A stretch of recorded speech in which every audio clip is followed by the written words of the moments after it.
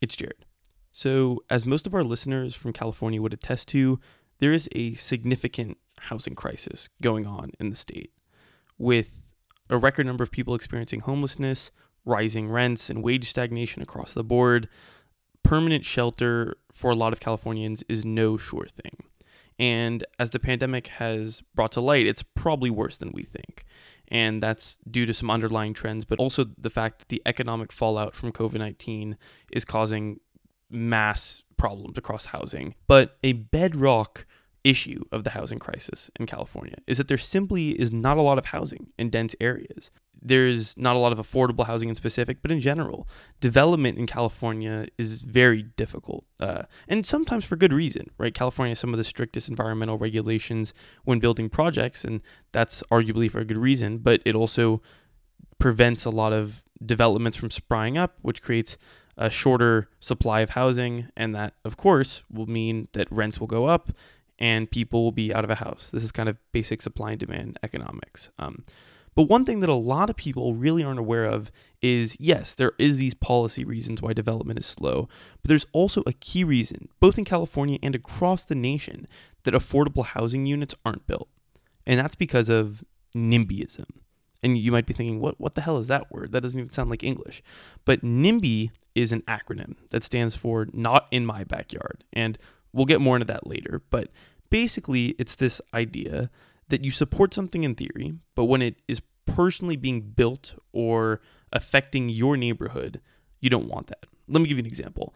I don't know how many of you have ever driven along Benedict Canyon or in it kind of and really anywhere. I mean, you'll see this all the time, where you'll see these posters along the freeway or along a canyon road saying, "Stop the building of blank," and it'll be some name of a development of some kind.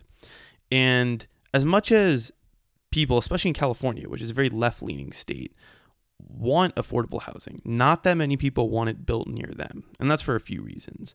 But I won't get into those now, because for today's episode, we're going to explore all about NIMBYism, both the psychology of it, the history of it, and how it prevents a lot of important infrastructure from being built. So for that, I sit down with Professor of Political Science from George Washington University, Michael Hankinson, who is an expert in NIMBYism and land use policy. So I'm really excited that we have an academic expert here to break down something that sounds really abstract, but is really, really important for both California and the nation. So stay tuned.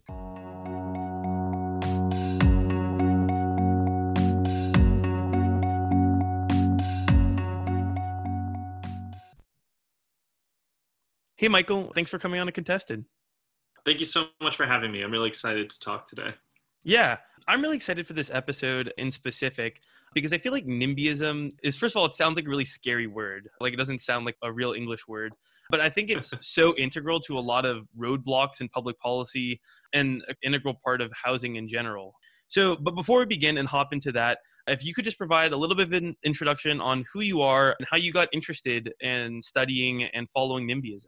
Sure thing. So my name is Michael Hankinson. I'm an assistant professor of political science at George Washington University. And I got interested in NIMBYism through kind of a long path that actually went back to when I was growing up in Pennsylvania, southeastern Pennsylvania, where the suburbs, to use a metaphor, began to devour the countryside.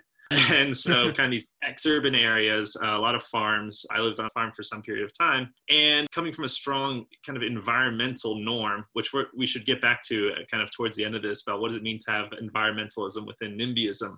From the environmental norm of my parents, there's definitely seeing suburban sprawl as a bad thing. And so as an undergrad, that got me interested in why is it that these kind of sprawling developments are turning apple orchards into, McMansion developments, and realizing that land use policy is all interconnected, right? What happens an hour outside of Washington, D.C. is driven by what's going on within the district itself, and the same for every city out there. So it's been a long journey, and really the kind of exciting thing is that within political science as a discipline, there's more attention being paid to local politics and how it affects some of these larger macro trends, whether it's housing affordability, access to opportunity, climate change. A lot of this comes down to local public policy and just local politics. Yeah, I completely agree. I mean, what's the saying? All politics is local. because Yeah, I yeah. mean, or at least in theory, because I think NIMBYism is a great example of that. And you're 100% correct in that it's all very much connected. And I think the environment is definitely an unforeseen loser in a lot of it as well, because we always focus on the affordability aspect, but we don't really understand the land itself. And I think that's a great point. But we keep using this term, so I think it's about time to define it. In the simple terms, what does NIMBY stand for, and what is NIMBYism? So the term NIMBY is an acronym. So it literally stands for not in my backyard. And that leads to some typos because back and yard are often written as one word. So where's the Y come from? But all that aside, not in my backyard. Now, that seems intuitive, but a big frustration, pet peeve of mine is that it doesn't really kind of define things that well, right? You have to define what your backyard is. And that's actually kind of tricky. So a lot of people slap a NIMBY label. Well, okay. So let me give a more broader definition before I get nitty gritty here. Is that people use the term NIMBYism to, in theory, describe someone who may be for something in theory, but not in practice when it comes to the location of a use within the built environment. Okay, what do I mean by that? Because that's already a kind of an esoteric term.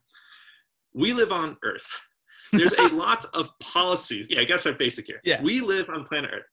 There is a wide array of public policies or just things, and things have to go somewhere, right? So it can range from housing, which we're going to talk about, to we all produce waste, trash, right? And none of us like the idea of filling up a landfill, but everyone's pretty much on board that we need landfills somewhere. Well, government has to decide, and by government, elected officials have to decide where to put that landfill. And all of a sudden, you're conflicted with something where we all support the idea that you have to have a landfill. Again, we don't love it, but it has to go somewhere. None of us want that in our neighborhood. And so therein lies the tension when people say, yes, I'm going to vote that we need to build a landfill, but if you put it, if you're going to locate it near my community, I'm going to actually come out and protest and block it. So just not in my backyard. And that can apply to, landfills are a very straightforward one. It can apply to clean energy infrastructure. We see growing public support for action on climate change, things like a Green New Deal. But we see many of these very liberal communities fighting against the actual infrastructure we need to bring carbon emissions down, blocking wind turbines from being built, different types of power infrastructure. And also down, again, moving away from housing, things like responding to the opioid epidemic. My past research with a colleague, Justin Benedictus Kessner of Harvard, we find bipartisan support for increasing funding for opioid addiction treatment. But we also find bipartisan opposition to locating new treatment clinics in one's own community. People don't want a methadone clinic down the street, but that methadone clinic is going to have to be, near something. And so this is really everywhere. So this phenomenon's everywhere because we have to place things in order to provide these public goods. And I guess the one little esoteric thing that I'll chime in on is you asked about a definition for it, is that there actually isn't a really good definition for NIMBYism, because oftentimes I think the classical definition is I support this thing within my sphere. I just don't want it near where I live. But sometimes people are called NIMBYs because they just don't support the thing flat out, right? If you're living in California, you may think like, California doesn't need any more housing. I don't care about it in my community. I don't care about it anywhere in the state. It's just not an issue. And those people are called NIMBYs. It's actually kind of a misnomer because they're just opposed to anything. There's an acronym for that I came across as an undergrad, which was called a BANANA, which is build absolutely nothing anywhere near anyone. And I'm like, well, that's more appropriate. They're not NIMBYs. They're consistent. They don't want it near them. They don't want it far away from them. That's not NIMBYism in my mind. Yeah, I mean, I completely agree with you. And I think that's something that first of all, when I've used this term, half the people are like, what is that? And other people, I would say, predominantly default to what you're saying, which is just, no, we don't want development, whether that's from a libertarian perspective or elsewhere. It's just that we don't need it. And as someone who lives in Los Angeles, I would say most people, though, do fall into the NIMBY category here, which is that, yes, most people would admit there's a housing crisis, and that's data-driven, right? That's not really an ideological divide. But yeah, there's not a great place to do it anywhere, whether that's affordable housing or just housing outright. And I think the landfill example is a really strong one because no one likes the smell of trash, right? Some people are like, yes, we need housing. And that's a more detached fear of what affordable housing brings. But no one wants a landfill. It's the same reason no one wants the airplane seat next to the bathroom. I think that's a strong example. And I'm definitely going to use banana now. I feel like that's a really good distinction. But from moving on to there, I think we have a lot of good examples, but I really do want to get into housing. One, because I think for a lot of our listeners in California, that's a very tangible fear. And I think this is somewhere where NIMBYism definitely breeds. But if we could first kind of go back to the origins of NIMBYism in housing, and I kind of find it very much in the development of suburbia around probably 1950s going forward. How does that start, per se? And you can even use your own example of suburban sprawl in Pennsylvania. And also, how does that carry somewhat of a racist undertone that I kind of still see in a lot of the conversations today? So there's a lot to unpack here, and feel free to follow up on anything if I don't get to it or forget to address the racial components. I mean, just because there's a lot to unpack here. In terms of the history of NIMBYism, it's actually difficult to flesh out. I would say that the general contours of it is that you can go back into records from the 1700s and find reference to someone complaining about an ugly house being built in one of the northeastern colonies of the United States. And it's like, wow, this is like, people did not like that thing in their backyard at the time. But the use of regulation to limit what can be built where, in a very formal context, was really codified in the 1920s through a Supreme Court decision, Euclid versus Ambler, which said it gave the local governments are what controls the vast majority of land use in the United States. Yeah. So if you are someone who's interested in politics and you care about housing affordability, presidential elections are exciting to follow, but the real meat of that politics is at the local level, which has a whole lot of, eventually I think we're going to talk about what people should do. And I think that the recipe for that is very different than when people think about things like healthcare or climate change, which are more federally driven. And this local power to control what goes where really came down to nuisance law, right? You don't want, in the original case, it's often about factories and manufacturing. There are good reasons not to allow a cement production facility near a residential neighborhood that is tied to property values, because everything comes down to, everything that happens around you is going to affect your property value, pro or con. But a lot of that can be just public health, right? You have soot going into the air. I think the science around particulate matter at the time was very undeveloped, but now we know it's bad for a cement factory to be near a residential neighborhood. That's where it initially starts. And eventually it definitely develops a sense of a hierarchy between single family housing to multifamily housing to light industrial, et cetera. The real kickoff here is that the sense of NIMBYism and protection of home values was less vehement at the time. Bill Fischel of Dartmouth has some great work on this, looking at Google Ngrams. So looking at the use of different terms in written works and how that changes over time. And in one of his papers, he looks at the term housing prices, I believe. And it is just kind of a flat line until around 1970. And then this massive spike happens where people become interested in their home values and housing as an investment. And his argument is that this is related to larger economic forces about housing as being a better investment than other vehicles. And that's just kind of a radical reshaping of people's minds. But all that is to say is that how we view NIMBYism today and people being very wary of things that may affect their home value, it is something that's gotten more intense over time. Communities have gotten better at mobilizing to protect their home values, for better or worse. And our political institutions are, some would say, not well developed to deal with that. Others would say they are perfectly well developed to reward homeowners who care a lot about protecting their home values. So that's a bit of the history of it. I think that it definitely was expressed earlier, certainly in terms of racial exclusion, to prevent non-white residents from following white residents out of American cities during the mid-20th century. And I guess at the risk of rambling too much, I'm happy to address a more focused question there rather than going too deep. Yeah, and that's totally good. And I think you touch on two really important points, which is one, that zoning, there's a fine line and a hard balance, I think, for policymakers to strike of how to zone and how do you have land use policy.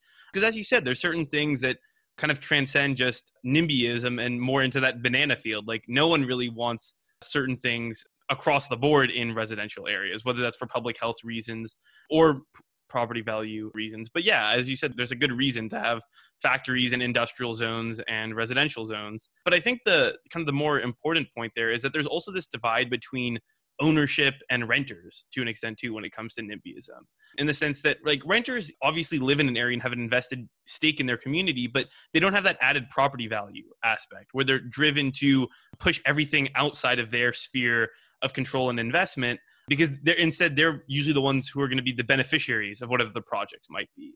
So I think that's an underrated kind of point in the dichotomy between the two groups and how it breaks down along NIMBYism.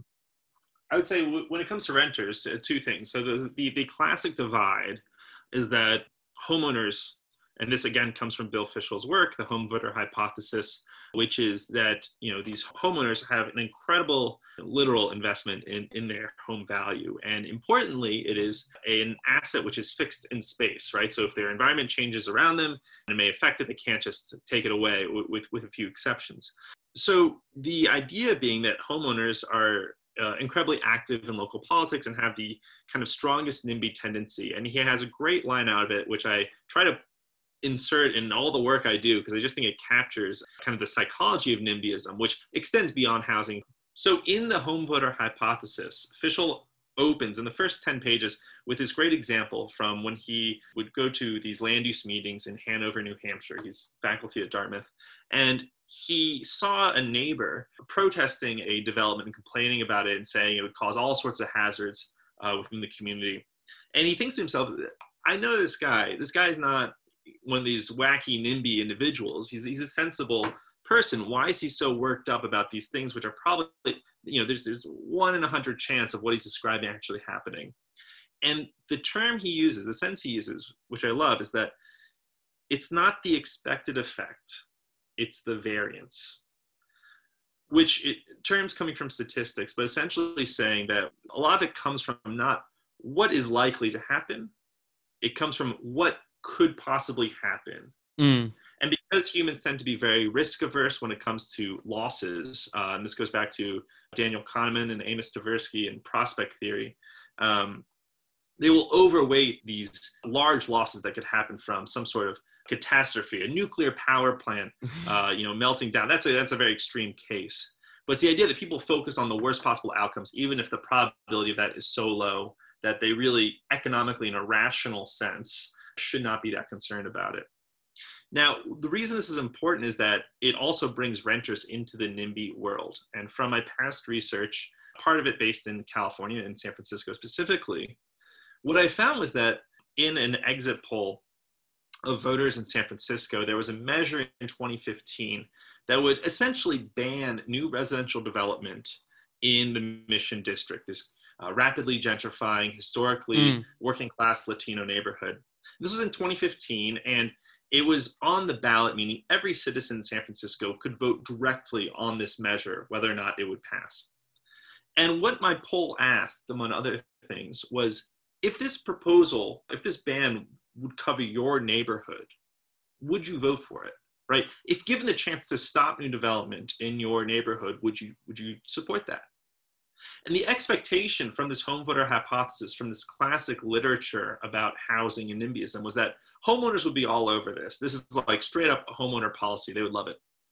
But what I found was that support for that type of ban was actually much higher among renters in San Francisco than it was among homeowners. Like the real NIMBYs in California, in San Francisco, were the renters. And this was completely unexpected. I think many people who study urban politics and housing for a while, would have inklings about it. But from, more of a political science background, this was surprising. And doing larger nationwide studies, what I found in that article is that homeowners have this consistent NIMBYism, no question. They oppose housing that the closer it is to where they live. But when it comes to renters, a lot of their NIMBYism is driven by a fear of rising housing prices. And so when you look in expensive markets, places like much of California, certainly much of LA, renters there express as much NIMBYism as homeowners when it comes to market rate housing that isn't subsidized affordable. And it's due to a fear that this housing will actually drive up their rents locally. And what's stunning about it, and this really gets into the question of, do you support something in concept and, in the large scale versus opposing it locally, is that these renters still support large increases in the housing supply citywide. Yeah. If you ask them about a massive, 10% increase in LA's housing capacity, these renters are all about it consistently across the board, majority support. But that one glassy faced condominium down the street, yet that is kind of the supply need to come online.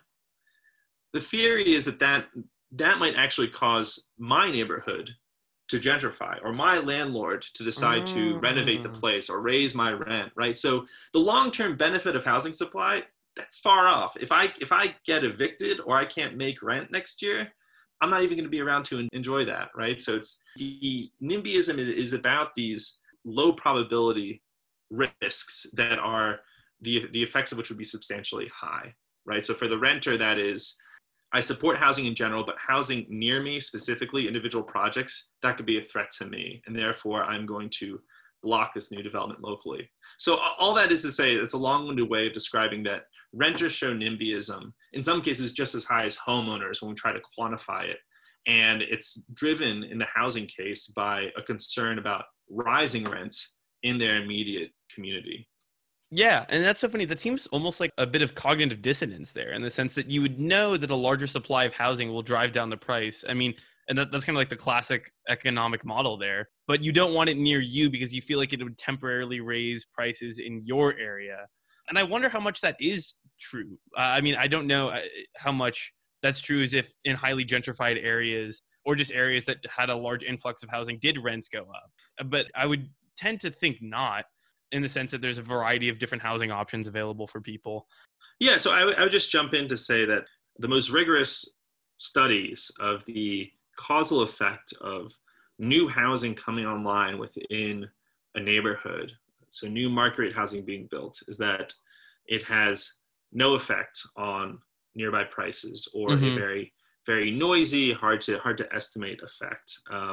And there's similar studies about actually affordable housing in many neighborhoods has no effect on local prices. In some neighborhoods, new affordable housing actually improves home values. So what this really is a case of is oftentimes it's things happening at the same time, and therefore inferring a causal relationship.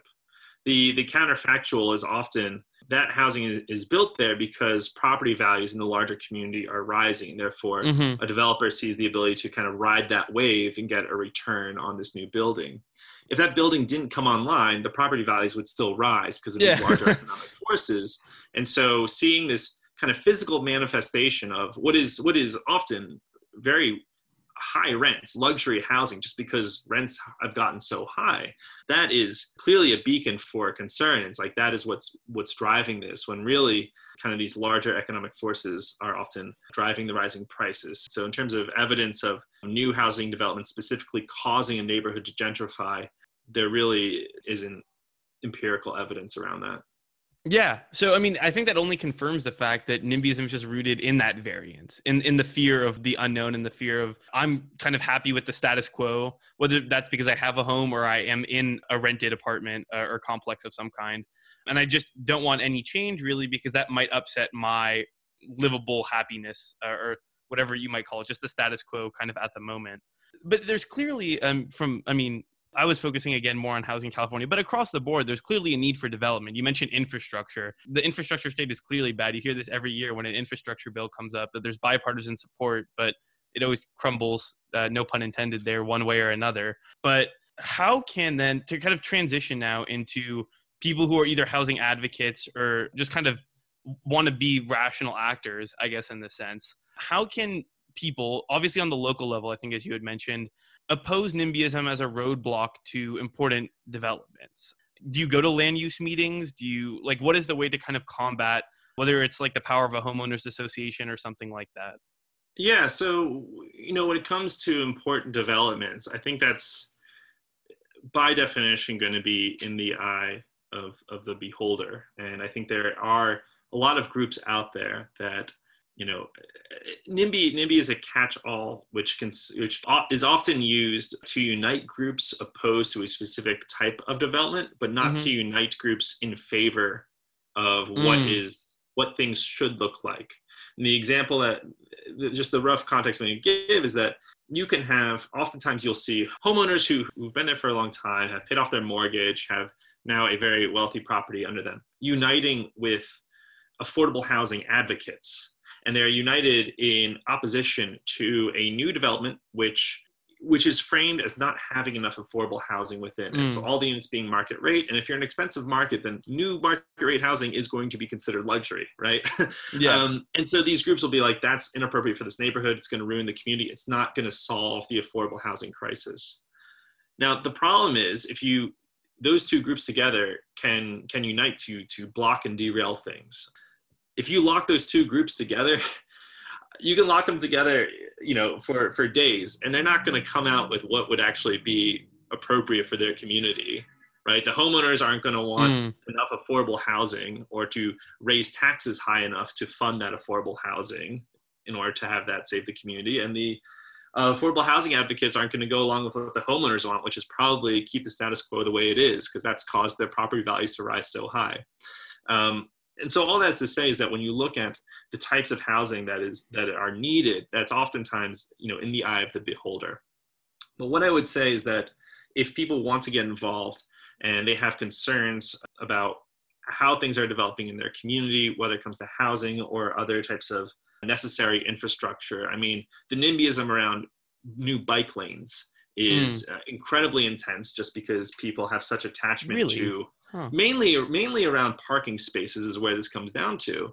I mean, it can be a big quality of life dictator in a city, whether or not you have to drive around for an extra half hour at the end of your day, or is there a parking spot right outside of your apartment, right? If all that parking was taken out for a bike lane, I could see why that might be a bit frustrating.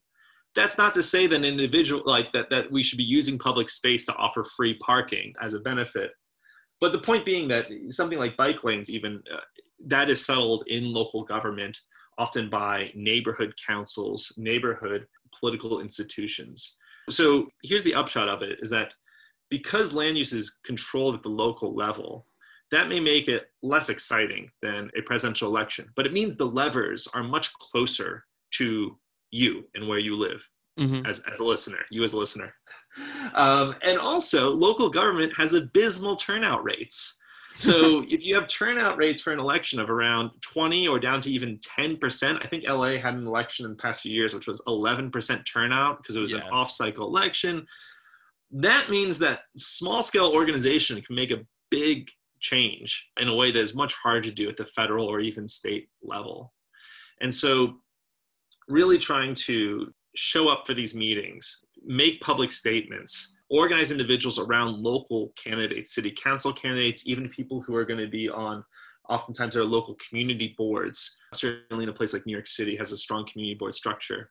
That actually has the ability to control a lot of what happens when it comes to the built environment. Yeah, I think that's a really easy way for people to get involved in. I also like that you pointed out that a lot of NIMBYism is just rooted in contrarian kind of positions and not any sort of way forward or solutions. It's a lot of, I don't like what you're doing, but what can we do differently? And as you said, there's some homeowners who are in that banana category who just say the solution is no solution. But I think there are a lot of people who will shoot down various things and say, okay, well, we have this large plot of land, and yes, it might increase traffic slightly, but what do you envision for this then that is ideal? And at that point, most people leave and say, I don't know. But I think that's a really hard part of kind of development. And I know on the public policy level, I think it was Minneapolis, I'm not positive, that significantly changed their zoning requirements or opened up various duplexing of sorts. I don't know if you know kind of what I'm talking about, or if there's other examples of this, but how is that kind of on the policy level combating it, if at all? So, Minneapolis historically has been a place that has been the exception that proves a rule. Minnesota in general, going back to the 1970s, they were kind of the first but only state to really pull this off, where rather than letting private companies compete against say play the subsidy game, going to different suburbs and saying like, look, Yeah. the next town over is going to offer me, no taxes for X years. So what are you going to offer me? That way they would play these communities off of each other. In Minnesota, they passed legislation that basically said, we're going to pool all of our tax resources from here on out and redistribute them. This way, something like Walmart can't play us against each other. We're going to get the best deal for the Minneapolis region or Minnesota as a whole. And it's a great model. I love it as a political scientist. No one else has been able to reproduce that. So you can think about that Minnesota nice or just some cultural aspect there. So the fact that Minneapolis pulled this off, right? It's great. I don't think it's going to tear across the United States right now in repeaters, but it's basically the idea that we need to make it easier and essentially allow 2, 3, 4 unit development in places which previously were exclusively left for single family homes. And the reason why that's important is that when you limit an area to only single family housing, which, many of our listeners may have grown up in a single family home. I did for one. There's a lot of, nice quality of life benefits to it. But part of it is that it's very expensive to build. Oftentimes communities will say you have to have a single family detached home on an acre of land or more, 2, 3 acres. The effects of that are that it sets what we call a price floor in order to enter the community. So now if only single family homes can be built, there are no apartments that are affordable to lower or even middle income families often. And that is a way that neighborhoods have been able to preserve economic segregation, saying that, well, you have to be this wealthy to move here. There's a quote in one of the popular books on NIMBYism that referred to Greenwich, Connecticut as Tiffany's. And saying like, look, you can't buy cheap jewelry at Tiffany's. Well, we're like Tiffany's. You can't buy a cheap house here. But the effect of that is that you have large swaths of these metropolitan regions that are off limits to people who don't have a certain income level.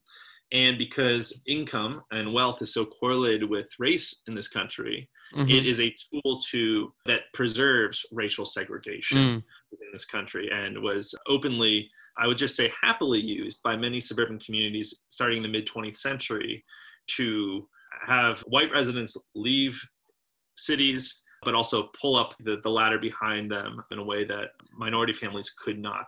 And you can see this in racial maps of metropolitan regions, concentrations of non-white residents within the cores of cities and within the wealthier suburbs, concentrations of white residents. Yeah. So yeah, I guess maybe it is the Minnesota nice factor there, and that's the only way that it's just not happening elsewhere. But yeah, I mean, I think that's part of it. Is going back to our initial discussion, right? The cement factory or maybe even the nuclear power plant, there might be some legitimate concerns there about that going in the middle of a suburb, but adding a duplex that would probably be smaller than a McMansion in some of these areas and just housing 2 people would do a lot for the housing crisis at a really low cost to everyone else in the neighborhood. I would agree. The question is, as you said, probably at a low cost. And what I said before, the quote I referenced earlier is that it's not the expected effect, it's the variance. So long as either the homeowners or people organizing against these types of developments can convince the homeowners, who are much more likely to not only vote, but much more likely to show up at these planning meetings, so long as they can convince them that there is a worst case scenario that is possible to happen, that is what's going to lodge in people's minds. What is that duplex going to do to local property values, to perceptions of the neighborhood? If that is more affordable, what are the types of people that are going to move in here and either directly, affect my quality of life, or, even if you don't even have to be racist to think that the market is racist, right? So you're like, I really have no problem with a diverse neighborhood, but if that affects my property value, because I know racists would eventually want to buy my house, I'd say, no, it's not worth it. And there's some great research by Professor Clayton Nall at Santa Barbara and William Marble of Stanford showing that even, democratic liberal homeowners who support affordable housing writ large kind of support what we call liberal housing policy. They are not immune to this.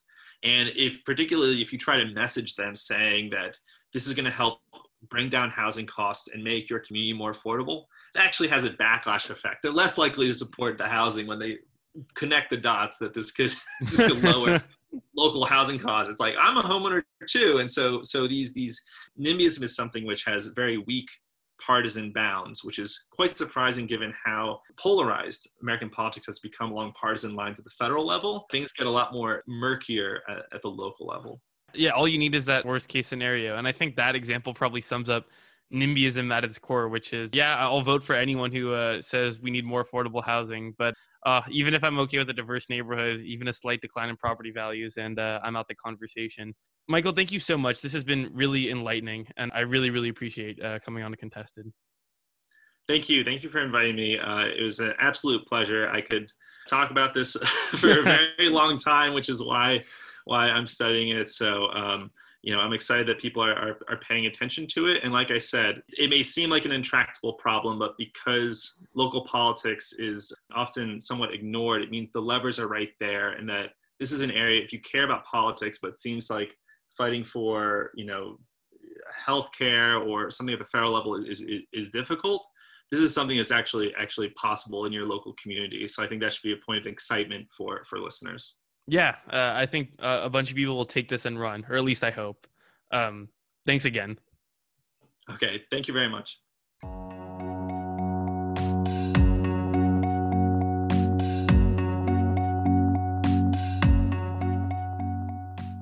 Thank you for listening to this episode of Contested. If you like what you heard, please make sure to subscribe to our podcast on Apple Podcasts, Spotify, and Google Play.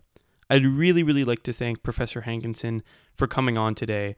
It was really great that we could have someone who's very knowledgeable explain a topic that I think by now you realize is a lot more prevalent than you might think. If you're interested in some of his work, all of his research is published on his website. That website will be in the description below, so feel free to check that out. And until next time, thank you for helping us understand politics together.